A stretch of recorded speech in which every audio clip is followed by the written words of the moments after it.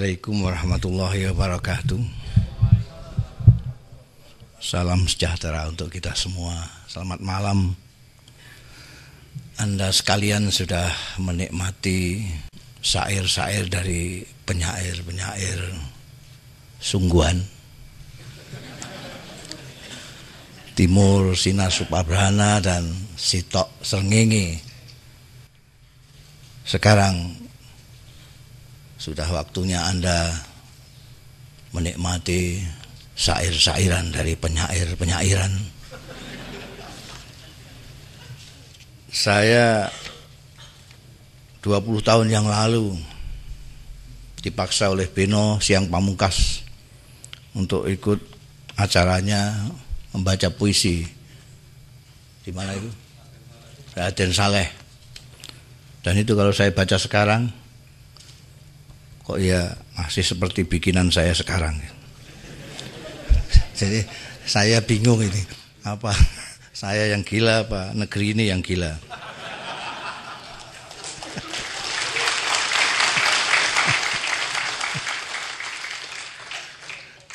Mana ada negeri sesubur negeriku, kata saya pada waktu itu 20 tahun yang lalu. Mana ada negeri sesubur negeriku. Sawahnya tak hanya menumbuhkan padi, tebu dan jagung, tapi juga pabrik, tempat rekreasi dan gedung. Perabot-perabot orang kaya di dunia dan burung-burung indah piaraan mereka berasal dari hutanku. Ikan-ikan pilihan yang mereka santap bermula dari lautku. Emas dan perak perhiasan mereka digali dari tambangku. Air bersih yang mereka minum bersumber dari keringatku. Mana ada negeri sekaya negeriku, majikan-majikan bangsaku memiliki buruh-buruh mancanegara. Brankas-brankas bank ternama di mana-mana menyimpan harta-hartaku. Negeriku menumbuhkan konglomerat dan mengikis habis kaum melarat. Rata-rata pemimpin negeriku dan handai taulannya terkaya di dunia. Mana ada negeri semakmur negeriku. Penganggur-penganggur diberi perumahan, gaji dan pensiun setiap bulan. Rakyat-rakyat kecil menyumbang negara tanpa imbalan. Rampok-rampok diberi rekomendasi dengan kop sakti instansi. Maling-maling diberi konsesi. Tikus dan kucing dengan asyik berkolusi. 20 tahun yang lalu.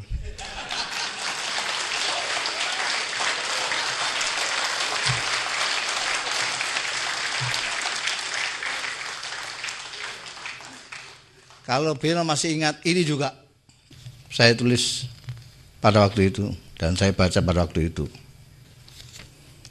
Tadi negeriku, sekarang di negeri amplop. Di negeri amplop, Aladin menyembunyikan lampu wasiatnya. Malu. Samson tersipu-sipu, rambut keramatnya ditutupi topi. Rapi-rapi. David Copperfield dan Houdini bersembunyi rendah diri. Entah andai kata Nabi Musa bersedia datang membawa tongkatnya. Amplop-amplop di negeri amplop mengatur dengan teratur. Hal-hal yang tak teratur menjadi teratur. Hal-hal yang teratur menjadi tak teratur. Memutuskan putusan yang tak putus, membatalkan putusan yang sudah putus. Amplop-amplop menguasai penguasa dan mengendalikan orang-orang biasa. Amplop-amplop membeberkan dan menyembunyikan, mencairkan dan membekukan, mengganjal dan melicinkan. Orang bicara bisa bisu, orang mendengar bisa tuli, orang alim bisa nafsu, orang sakti bisa mati. Di negeri amplop, amplop-amplop mengamplopi apa saja dan siapa saja.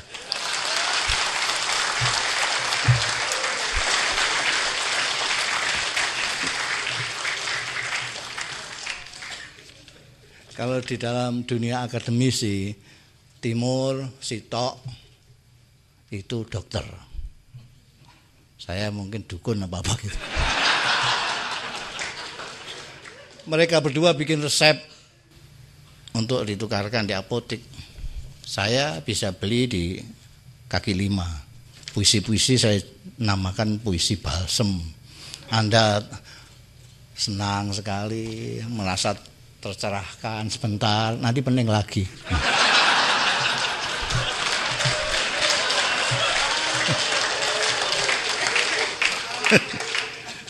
Daripada membaca Indonesia pusing-pusing, mari menghibur diri dengan puisi balsem. Ini agak baru ini. Negeri hahahihi. Bukan karena banyaknya grup lawak maka negeriku selalu kocak. Justru grup-grup lawak hanya mengganggu dan banyak yang bikin muak. Negeriku lucu dan para pemimpinnya suka mengocok perut. Banyak yang terus pamer kebodohan dengan keangkuhan yang menggelikan. Banyak yang terus pamer keberanian dengan kebodohan yang mengharukan. Banyak yang terus pamer kekerdilan dengan teriakan yang memilukan. Banyak yang terus pamer kepengecutan dengan lagak yang memuakkan. Penegak keadilan jalannya miring. Penuntut keadilan kepalanya pusing, hakim main mata dengan maling, wakil rakyat baunya pesing. Kalian jual janji-janji untuk menebus kepentingan sendiri. Kalian hafal pepatah petitih untuk mengelabui mereka yang tertindih. Pepatah petitih. Anjing menggonggong kafilah berlalu, sambil menggonggong kalian terus berlalu. Ada udang di balik batu, udang kepalanya batu. Sekali dayung 2 pulau terlampaui, sekali untung 2 pulau terbeli.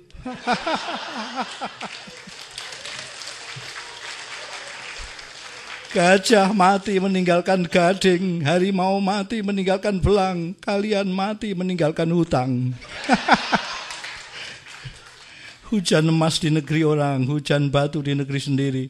Lebih baik yuk hujan-hujanan caci maki.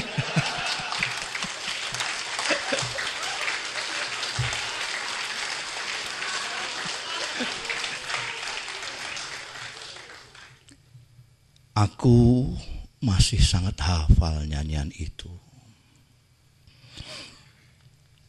Aku masih sangat hafal nyanyian itu. Nyanyian kesayangan dan hafalan kita bersama sejak kita di sekolah rakyat. Kita berebut lebih dulu menyanyikannya ketika anak-anak disuruh menyanyi di depan kelas satu persatu. Aku masih ingat betapa kita gembira saat guru kita mengajak menyanyikan lagu itu bersama-sama. Sudah lama sekali. Pergaulan sudah tidak seakrab dulu. Masing-masing sudah terseret kepentingan sendiri atau tersihir pesona dunia. Dan kau kini entah di mana. Tapi aku masih sangat hafal nyanyian itu, sayang. Hari ini ingin sekali aku menyanyikannya kembali bersamamu. Indonesia tanah air beta, pusaka abadi nan jaya. Indonesia sejak dulu kala selalu puja-puja bangsa. Di sana tempat lahir beta, dibuai dibesarkan bunda, tempat berlindung di hari tua sampai akhir menutup mata. Aku merindukan rasa haru dan iba di tengah kobaran kebencian dan dendam serta maraknya rasa tega. Hingga kini Ada saja yang mengubah lirik lagu kesayangan kita itu dan menyanyikannya dengan nada sendu. Indonesia air mata kita, bahagia menjadi nestapa. Indonesia kini tiba-tiba selalu dihina-hina bangsa. Di sana banyak orang lupa, dibuai kepentingan dunia, tempat bertarung berebut kuasa, sampai entah kapan akhirnya.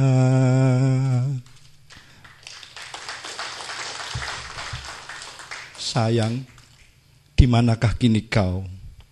Mungkinkah kita bisa menyanyi bersama lagi lagu kesayangan kita itu dengan akrab seperti dulu? Assalamualaikum.